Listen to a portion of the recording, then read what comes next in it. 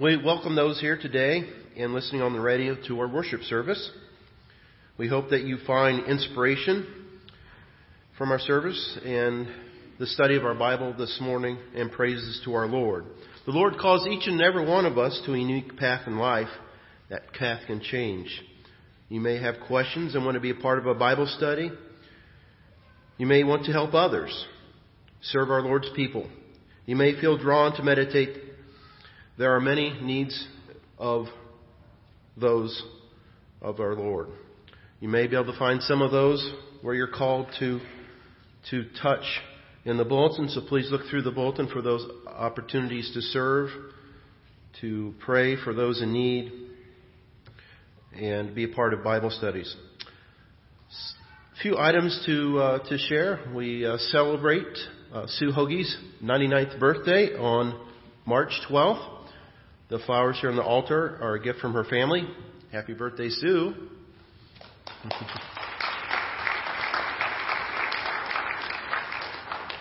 Wonderful Wednesdays start back this past week. Dinner is served at 5:45 and is open to everyone. So invited to come and join us this week. Otis Spunkmeyer cookie dough sales are going on until March 24th. There's a link in the bulletin to look online. Catalog, or you can order from many of our students at the office. The Tuesday morning Bible study group will meet this Tuesday the 19th at 9 a.m.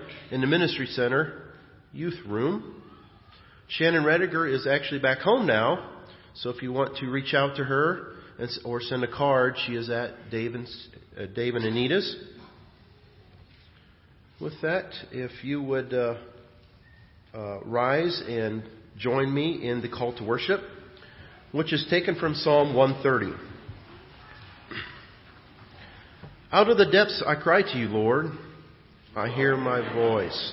Let your ears be attentive to my cry for mercy. If you, Lord, keep this record of sin, Lord, who could stand? Well, with you there is forgiveness, so that we can with reverence serve you. I wait for the Lord, my whole being waits. And in His word I put my hope. I wait for the Lord. More than watchmen wait for the morning. More than watchmen wait for the morning. Israel, put your hope in the Lord. For the Lord is unfailing love, and with Him is full redemption. He Himself will redeem Israel from all their sins. And now let us sing hymn 334, Come Ye Sinners, Poor and Needy. You'll notice there's a refrain that we're going to sing as if it's the fifth verse. So verses 1 through 4, and then the refrain as the fifth verse. Thank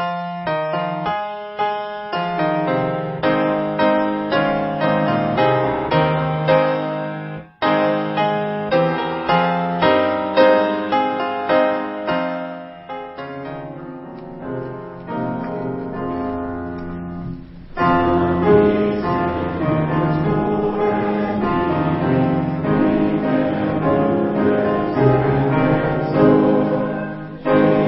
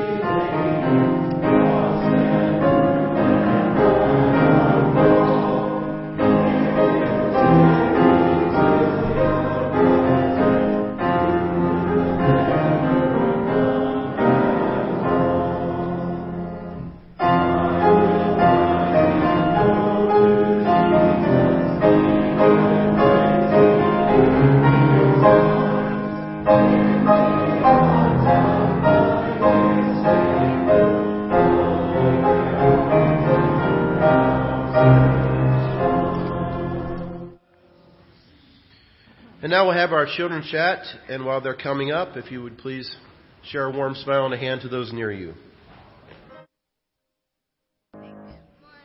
How are you guys today?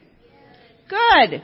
So, last week we started a new season in the church. What started last Wednesday, or a week ago Wednesday? Well, Wonderful Wednesday started, but what actually started the week before that? Lent. Very good. What is Lent?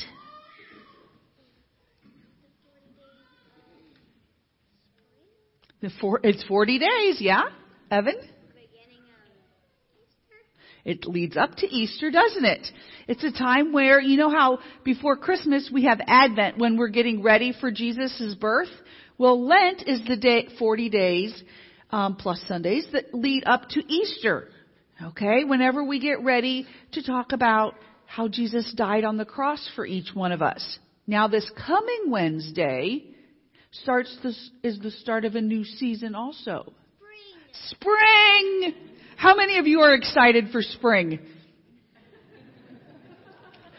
Yes. I am so excited for spring to be able to get outside and play and clean up the yard and open up some windows and get all them bad germs out that have been bugging us all lately.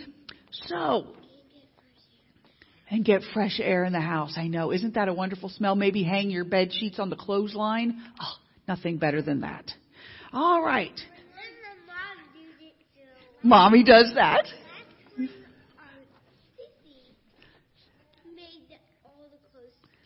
Oh my goodness. Well, as I'm thinking about Lent and springtime, I realize that there are a lot of things I like to do in the springtime that are similar to things that you and I can do and maybe should do during Lent.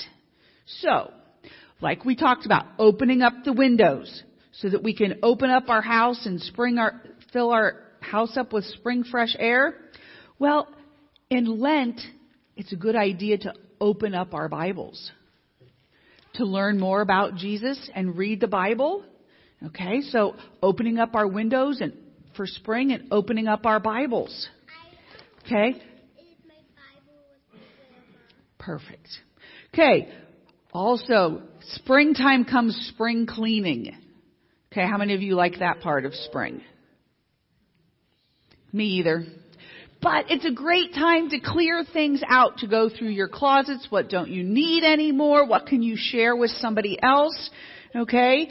And in Lent, we can clean out things in our lives that we really don't need anymore. Things that get in the way of following Jesus. Maybe like watching too much TV or playing too many video games. And cut some of that out and maybe spend that time praying or helping somebody else. Okay? Got to clean out some of those bad habits. Okay? We also need to sweep. We need to sweep up. Get all the dirt out of the garage that's accumulated and just do a good thorough cleaning. Well, Lent is also a good time to ask us, have I made any mistakes or messes that I need to clean up? You guys don't have messy rooms or anything, do you? Sometimes your rooms get messy. Sometimes your toy room gets a little messy because it's just easier to leave them out because you're going to play with them again. Yeah, I get that. But, moms, we like to have things cleaned up sometimes. So, but do you have anybody that you need to say you're sorry to because you've said something mean to them in the past or you've done something mean to them?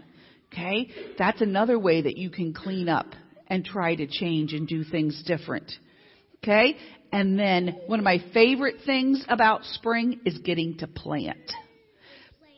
Planting seeds and watching things grow. Hold on. And watching things grow.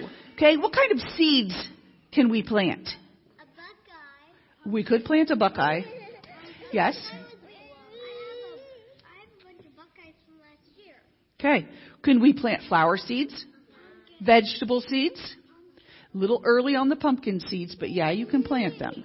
Okay? First of all, we can't plant any seeds outside until it warms up. But there is another kind of seed that we can plant.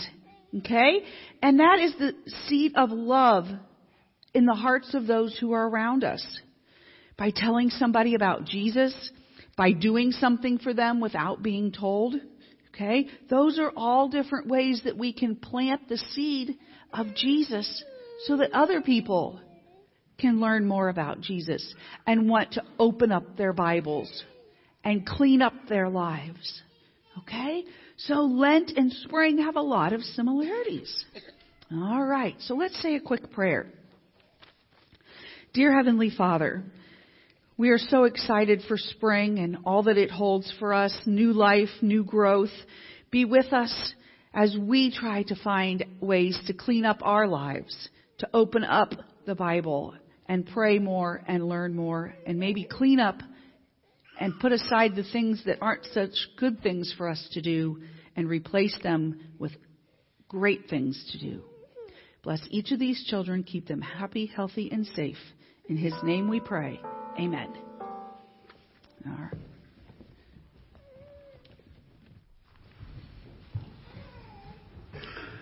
Lost in our service in the last week. In Addis Ababa, Ethiopia, Captain Antonin Lewis, 40, from Matheson, Illinois. In Georgia, Private First Class Tristan Creamer, 20, from Kissimmee, Florida.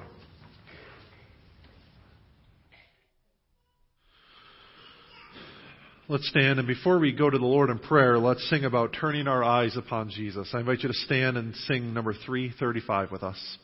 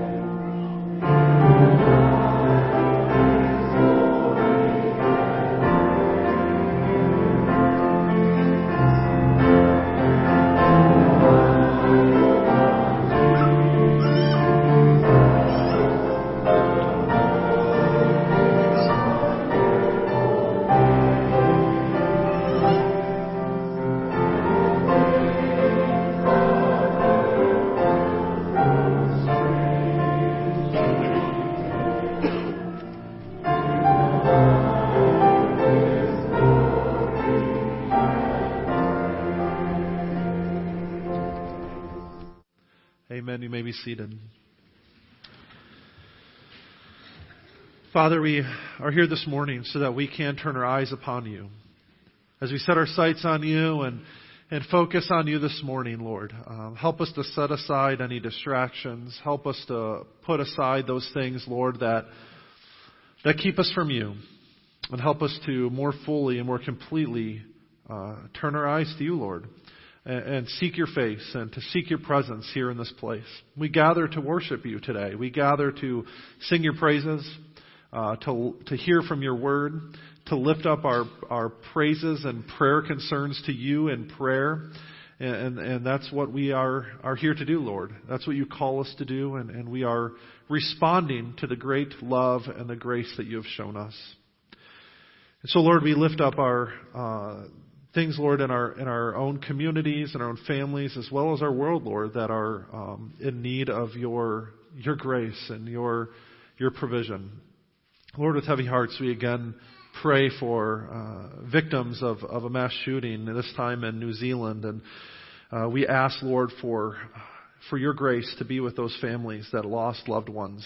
We ask for your healing to be with those that were injured and are still being treated at local hospitals.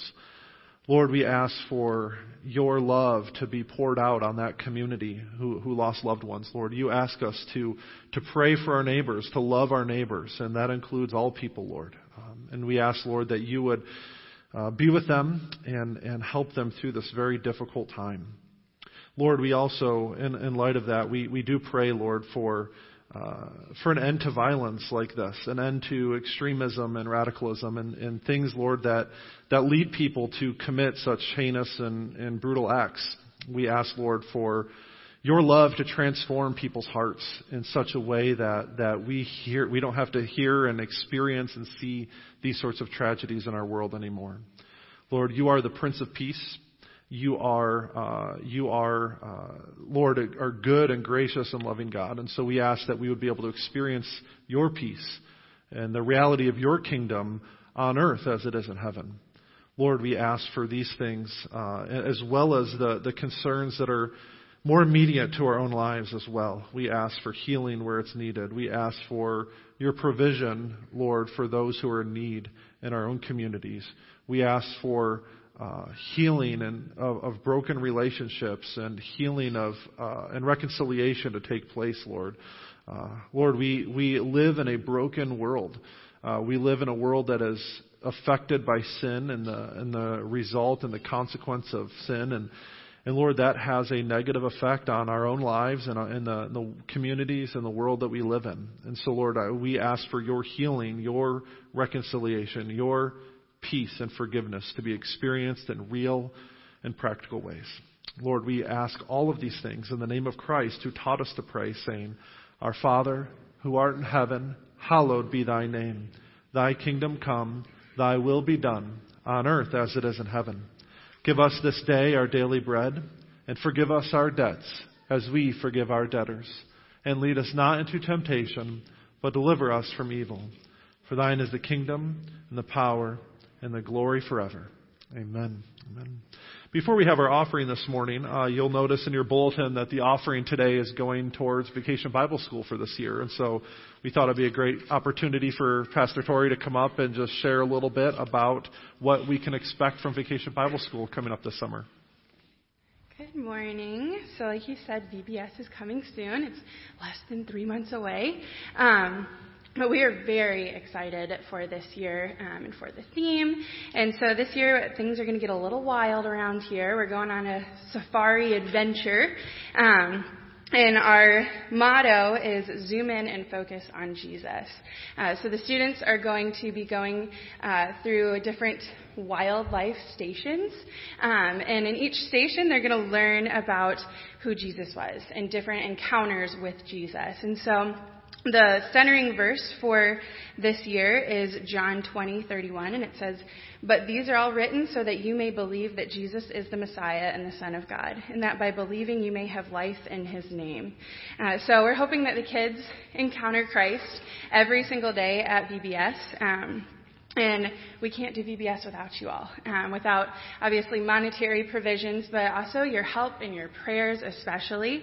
So if you are interested in volunteering, please let me know. We will be doing a big push for that soon.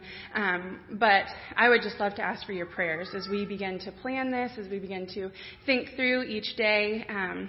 And get all the details together. Please just be praying for Mindy and myself, but also pray for the kids as well. Pray that their hearts would be open to encountering Jesus in new and real and exciting ways at VBS this year. Thank you. Thanks, Tori. And it really is a community VBS. For those of you who aren't familiar with us, we partner with the United Methodist Church here in New Knoxville, and between the two churches, we put on this great program for the community. And so we thank you for your support. We thank you for your help. It's never too early to push for those volunteers, right, Tori? And we thank you, of course, for your prayers. And so that is what our offering is going towards this morning. And so at this time, I do want to invite those who are helping with the offering to come forward.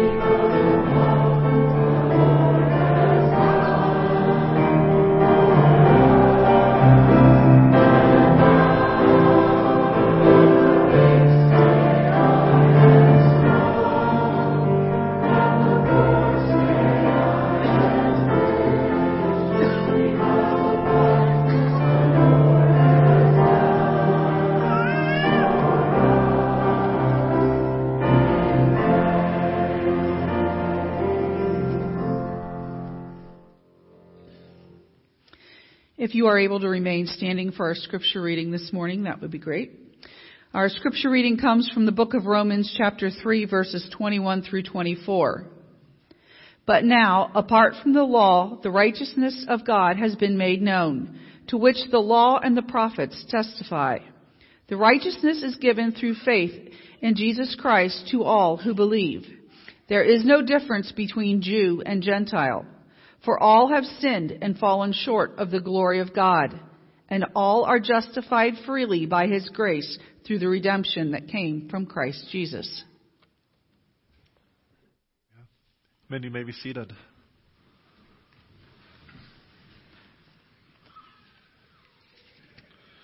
Father, we thank you again for this opportunity to gather here and to worship you. We thank you, Lord, that you've given us the gift of your word, that we may know you, we may learn more about you, and through studying it and through hearing from it together.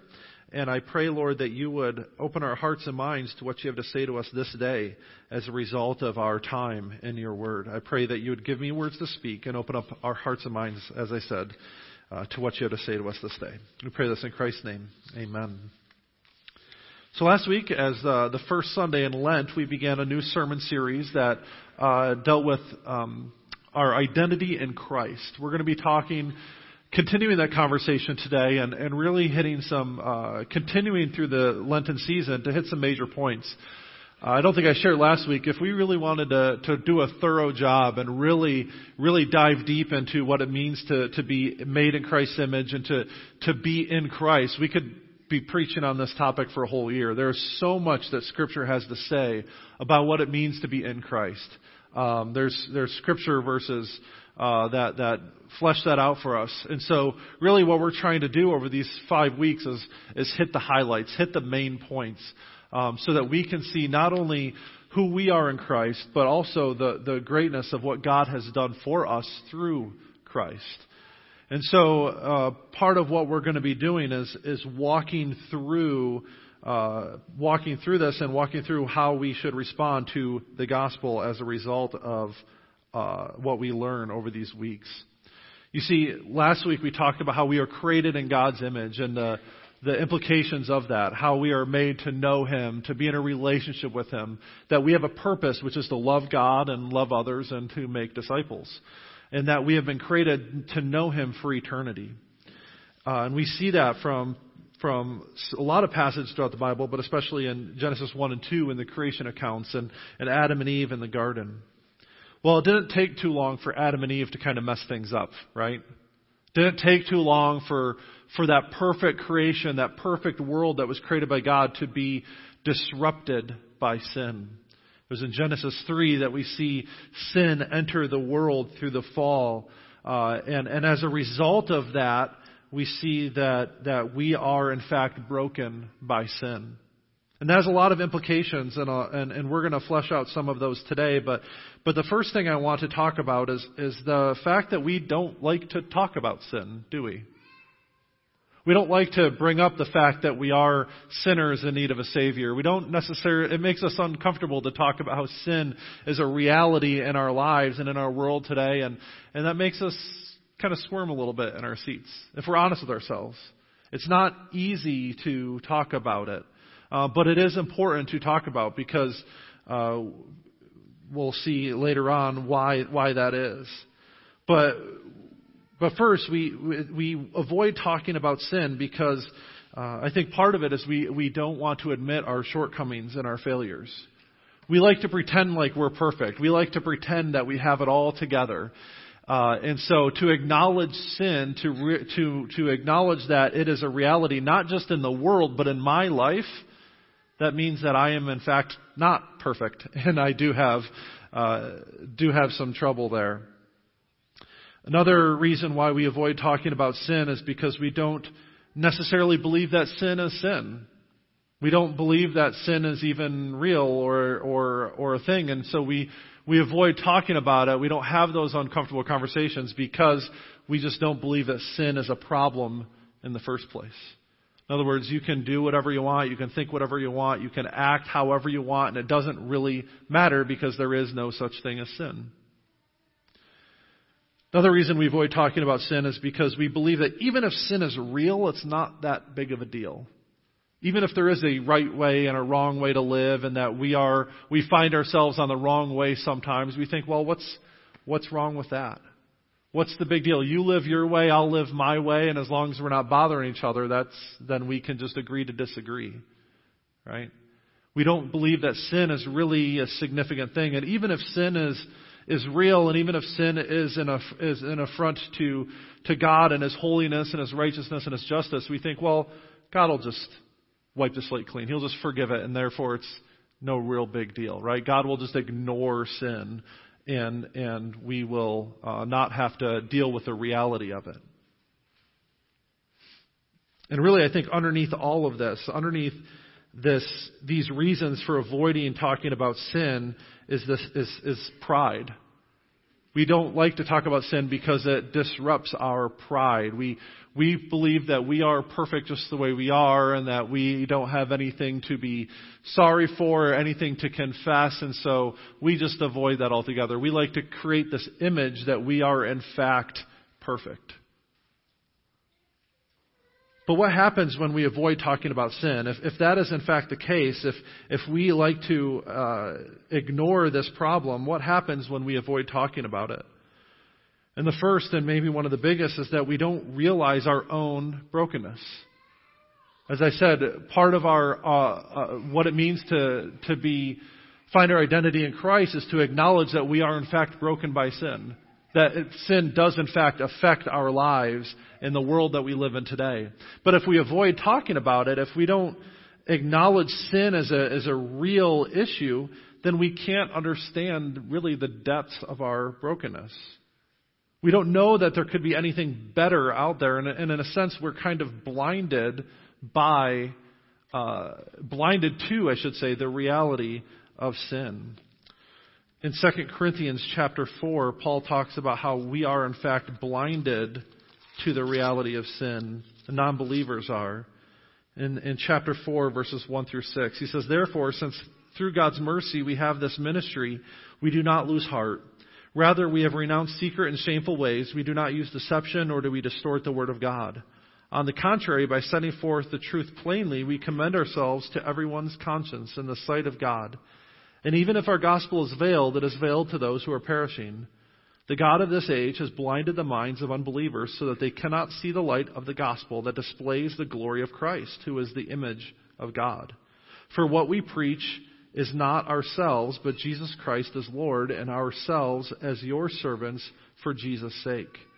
For God, who said, 'Let the light shine out of the darkness,' made His light shine in our hearts to give us the light of the knowledge of God's glory displayed in the face of Christ." In other words, when we avoid talking about sin, when we ignore that problem, it's like we're being blinded so that we can't even see the reality of the gospel. And so if we don't realize our brokenness, if we don't realize that we are in fact sinners in need of a Savior, then we will also never appreciate God's love and mercy and goodness.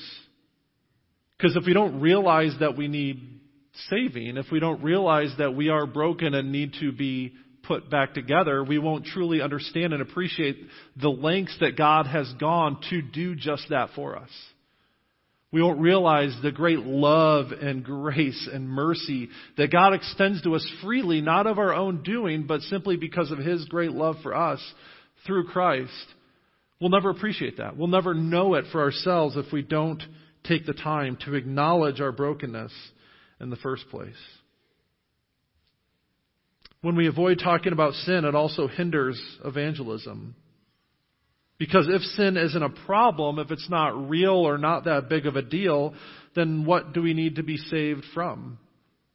Or to take that a step further, why should I bother sharing the gospel with someone else? Why should I bother showing the light and love of Christ to another person if there's no ultimate consequences for their sin? There's no urgency to reach the lost because of the lack of consequences. I forget his first name, Penn, one of the famous magician, half of the Penn and Teller duo, is a very outspoken atheist. He's not afraid to share that with others. And many years ago, he posted a video of himself on YouTube just talking about this encounter that he had with a fan. This fan had waited for some time to speak with him after a show, and when he finally got his opportunity, he just thanked Penn for his performance and all the stuff. Told him he really enjoyed the show and just handed him a Bible, handed him this Bible and just told him it was a gift and he wanted him to have it, and that was kind of the end of it.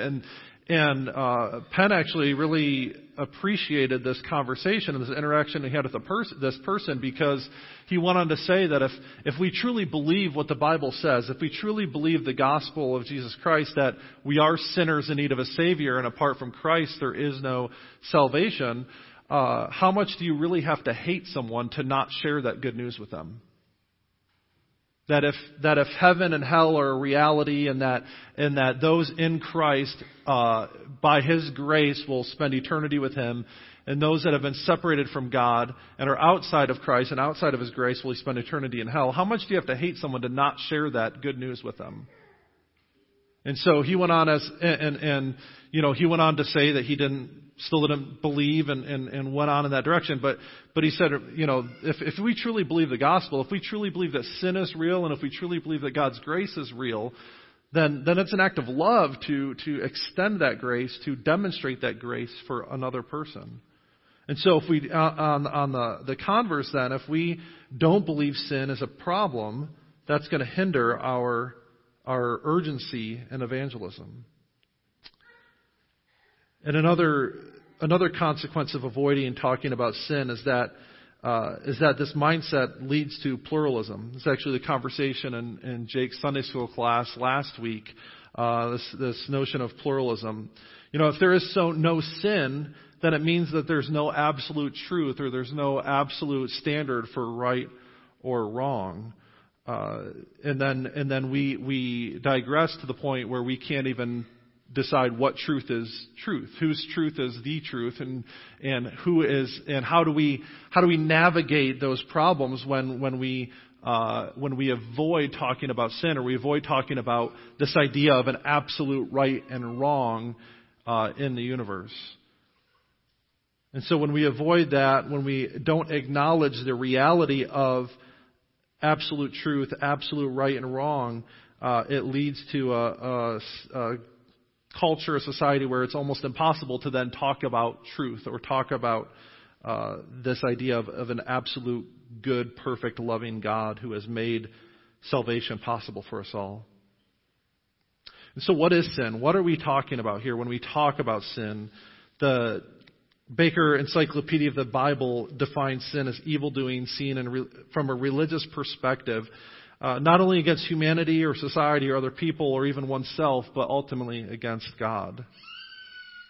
And so we understand sin then in contrast to God's perfect goodness and God's perfect holiness. In other words, sin is anything that falls short of God's perfect character and love that we see on display first and foremost through Jesus Christ and revealed to us in His Word.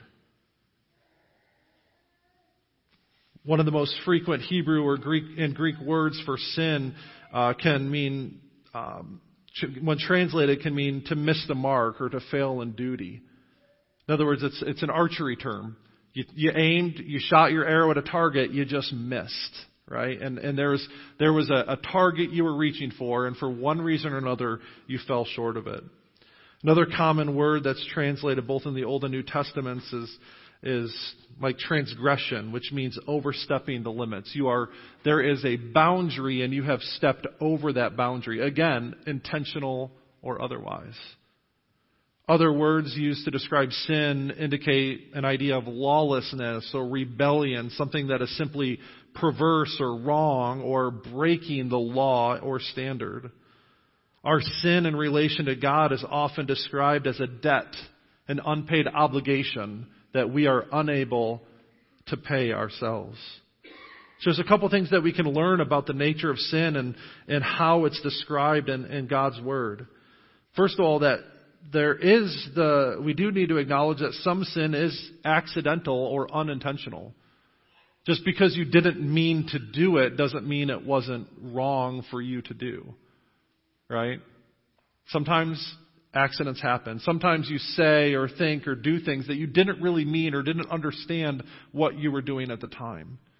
And we can't use that as a justification or as an excuse. It's still sin. Sometimes we try our hardest. Sometimes we aim that arrow right at the target, and for one reason or another, it just doesn't hit a bullseye. And instead of saying, well, I tried my hardest, or well, I thought this was the right thing to do, it's important still to acknowledge sin as sin and admit that it is falling short of God's glory, as this Romans 3:23 passage said. So if some sin is accidental and unintended, there also is that sin which is not accidental and is intended. In other words, some sin is in a sense outright rebellion against God and His character and His law as we know it through His Word. Another way to think about it is sin as treason, right, against God and His kingdom. God has put forth His rule, His law, His reign, and as Christians we acknowledge that He is our King and our Savior, right? And even He is the creator and the sustainer of this world, this universe. And to go against His will, to go against His character, willfully knowing and breaking the law is, in a sense, treason. We are rebelling against God when we sin.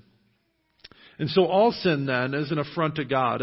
Whether it's intentional or unintentional or even unknown, it contradicts His character and His will, and therefore is worthy of experiencing the consequences of sin.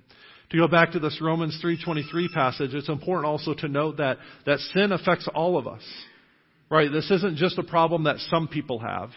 This isn't just a problem that affects those people out there. It's a problem that affects all of us. Romans 3:22 and 23 says, there is no difference between Jew and Gentile. In other words, Jew and Gentile were the two categories that God's people often thought of themselves. There was the Jewish people, who were God's people, and then there were the Gentiles. There was everyone else. Gentile simply means the nations. And so Paul here is incorporating everyone in this category. All people, God's people, those that are outside of God's people, all have sinned and fallen short of the glory of God. This is a very inclusive statement, if you want to think about it that way, right? All of us have sinned and fallen short of His glory. There is no one who is immune to its effects or its reach. I do think in a sense, for those of you who are familiar with Alcoholics Anonymous and how they structure their meetings, there really is some value into what they do and some real healing that can take place when you stand up in front of another group of people and say, hi, I'm Joel and I'm a sinner, right? There is healing there in acknowledging the reality of sin and the struggle of that. That first step in the 12-step program is to acknowledge that there is a problem, acknowledge that you are at fault. And so in the same way as people, as human beings, we do need to acknowledge that too, that we are sinners in need of a Savior, myself included. And so what are the consequences of sin according to Scripture? Well, first and foremost, we see that the wages of sin is death. It says in Romans chapter 6, verse 23. And this death is both the physical and spiritual variety. We see in Genesis chapter 3 that the result of the fall, the result of sin entering in the world was physical death. God tells Adam, from the dust you were made, to the dust you will return. Right?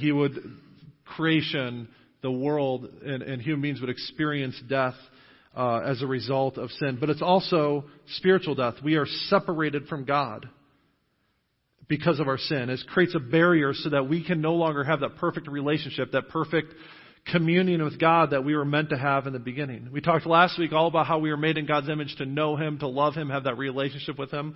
Well, sin has broken that. Sin has estranged us from the Lord. But it's not just that. It's not just separation from God, but it also leads to broken relationships with other people. Our sin affects other people, whether we realize it or not. And so our relationships that we experience in this world, whether that's husband and wife, whether that's family, whether that's, work or neighbors, all of our relationships are broken and strained as a result of sin. In a sense, it's the failure to fulfill our purpose. Our purpose on this world, no matter who we are, is to love God, love others, and make disciples, right? And so sin has broken our ability to truly fulfill that in our own power. We can't love God as we were created to be because we've been separated from Him. Sin creates a barrier there. We can't love other people like we were intended to because sin breaks and affects those relationships too. And we can't truly make disciples on our own because we ourselves have been estranged. How can we point people to God if we ourselves have been separated from Him? See, God's Word helps us to understand our sinfulness. God's Word, and specifically the law, it reveals to us just how far we have fallen from God's grace. A few chapters later in Romans 7, Paul talks about the struggle to truly live out God's intention and God's purpose in this world. In Romans chapter 7, beginning at verse 7, he says, "What shall we say then? Is the law sinful? Certainly not. Nevertheless, I would not have known what sin was had it not been for the law. For I would have not known what coveting really was if the law had not said, 'You shall not covet.' But sin, seizing the opportunity afforded by the commandment, produced in me every kind of coveting. For apart from the law, sin was dead. Once I was alive apart from the law, but when the commandment came, sin sprang to life and I died. I found that the very commandment that was intended to bring life actually brought death. For sin, seizing the opportunity afforded by the commandment, deceived me, and through the commandment put me to death. So then, the law is holy, and the commandment is holy, righteous, and good. Did that which is good then become death to me? By no means. Nevertheless, in order that sin might be recognized as sin, it used what is good to bring about my death, so that through the commandment, sin might become utterly sinful." And then he goes on to explain the struggle he has to do what is right. He wants to do what's right and yet struggles to do it. He doesn't want to do what's wrong and yet finds himself doing it over and over again. And so God's Word, the law, is meant to reveal our sinfulness. It's meant to reveal just how far we have fallen from God's grace. Not to condemn us, not to judge us, not to make us feel bad and worthless, but so that we may know how far we've fallen, so that we may respond to the free gift of grace that God has given us. See, God's Word is not meant to be used as a club to beat us down, right? It's not meant to make us feel bad in order, so that we don't know what to do. It's meant to convict us, to help us to understand just how sinful we truly are, so that we can then turn back to Christ and be transformed by His grace. Sin has really affected all spheres of life. It affects creation. We see in Genesis 3 in the curse that creation itself, the earth itself, is affected by the reality of sin. In Romans 8, it talks about how creation groans. It's yearning to be restored and to be put back right. And we see in our world it's affected by the reality of sin, by the sinful decisions of people and communities, and we see that coming through the effects of creation. We see creation being disturbed and in a sense kind of out of whack from what it was intended to be. I do believe that natural disasters, things like that, are evidence that creation is not in its perfect state that it was meant to.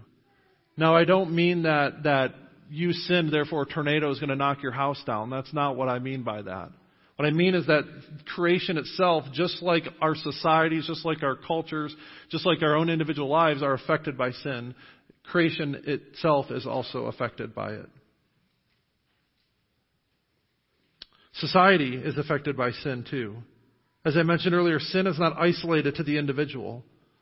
Right? Your sin is not just isolated to your own life, and it affects more than just you. And so we see sin coming through in institutional forms. We're affected by other people's sinful decisions, and sometimes those sinful decisions are affected on a very large scale. Even if we don't know these people, even if we've never met them, we can still be affected by their sinful decisions. And so governments, cultures, economic policies all fail to one degree or another to reflect the values of the kingdom. And then we are then affected by those policies. But probably most importantly for us to understand as well is that our sin affects us on a personal level. As I've already mentioned, everyone has sinned. To believe that we have not, to believe that we have not sinned is to make God out to be a liar, to make out His word to be untrue. 1 John chapter 1 verses 8 through 10 reminds us that we've all sinned. And that to pretend like we haven't is to fool ourselves and in a sense to fool God. And we're responsible for our own sin. All right, we can't blame God or we can't blame others. We need to acknowledge our sin as sin and take full responsibility for it. In James chapter 1, verses 14 to 15, James writes, beginning of verse 13, it says, "When tempted, no one should say, 'God is tempting me.' For God cannot be tempted by evil, nor does He tempt anyone. But each person is tempted when they are dragged away by their own evil desire and enticed. Then after desire has conceived, it gives birth to sin, and sin, when it is fully grown, gives birth to death." You see, we need to acknowledge that it's our own sinful desires, it's our own sinful nature that causes us then to sin. It results, as I've already mentioned, in a broken relationship with God and others. We've lost that paradise that God had created for us in the garden before sin entered the world and affected it. So we may ask, is sin the result of our nature, or is it the result of being nurtured in that way? Right? That's the classic, dichotomy in sociological circles or psychological circles. Is our behavior ingrained in us from birth? Is it there as part of our DNA or makeup, or is it learned behavior that produces certain kinds of learned patterns that create certain kinds of behavior? And so we may ask the same kind of question of sin. Is it ingrained in us? Is it a part of our human nature? Or is it something that we learn over time? And I think the answer is yes, right? It's both.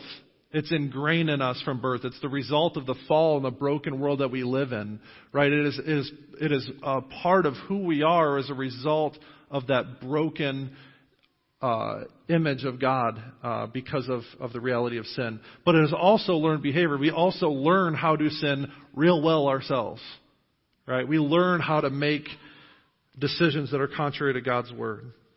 And so we can't just blame it on I was born this way, and we can't just blame it on learned behavior. It is both and. Our sin is so ingrained in us that it is a part of who we are, and it is a part of how we learn to live in this world. Seems like a pretty bleak prospect, right, doesn't it? I've spoken a lot today about sin, and that is not an easy pill to swallow. And if I were to just end the sermon here and just pray and close up, it would not be the most joyous occasion in the world, would it? But that's not the end of the story, thankfully.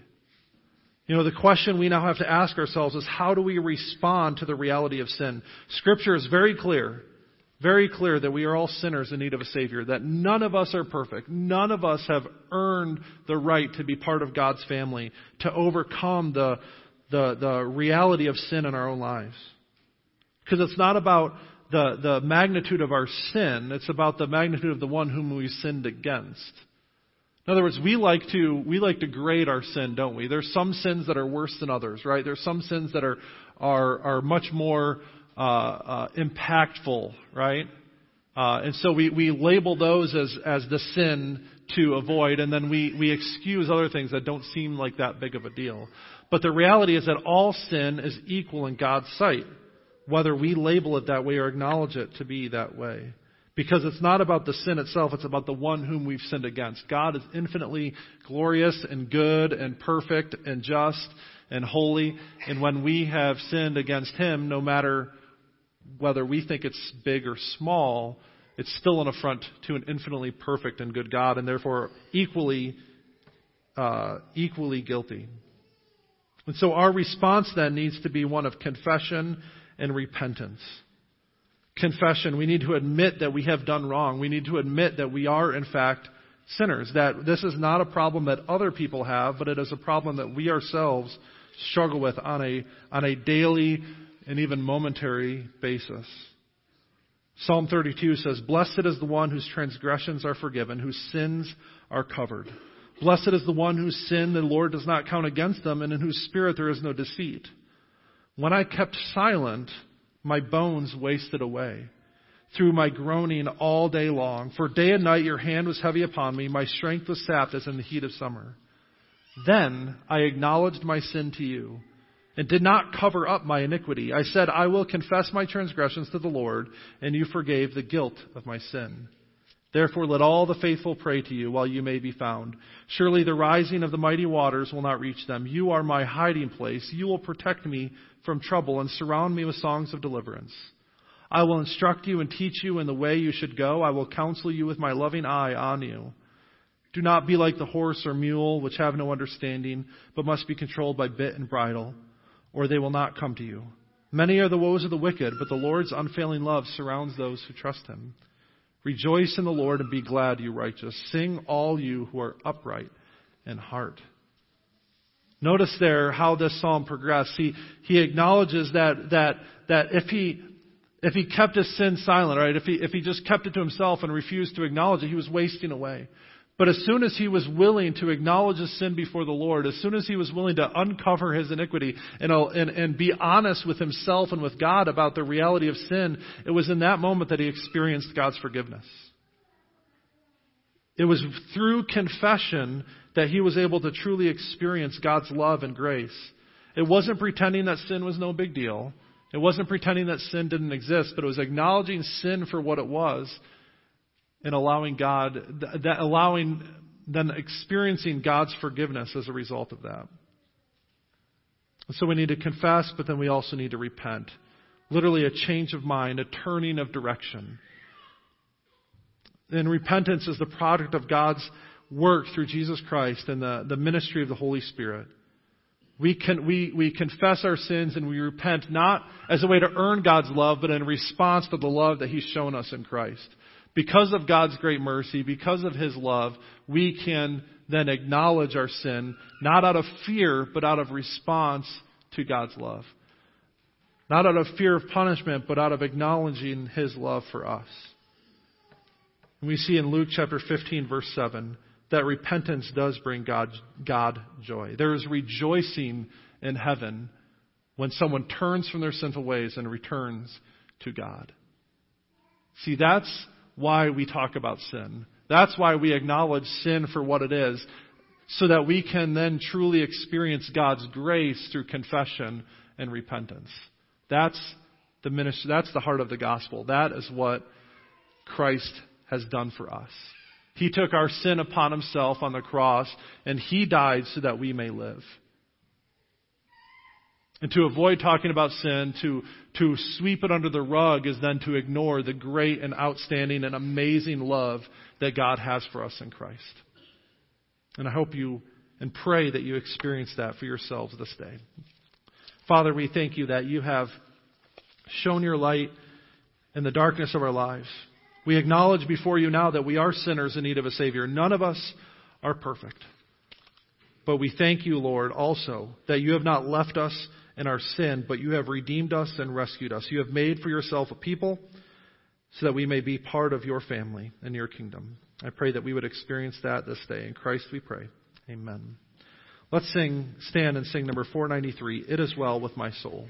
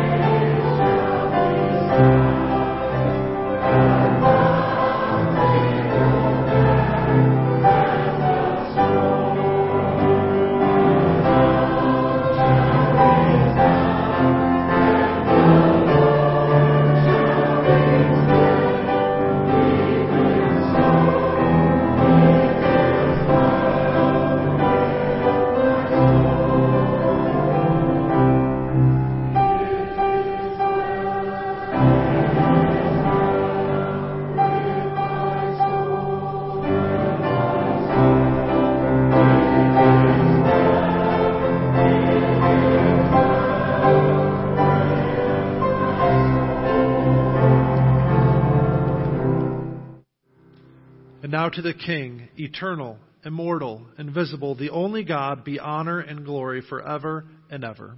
Amen. You may go in peace.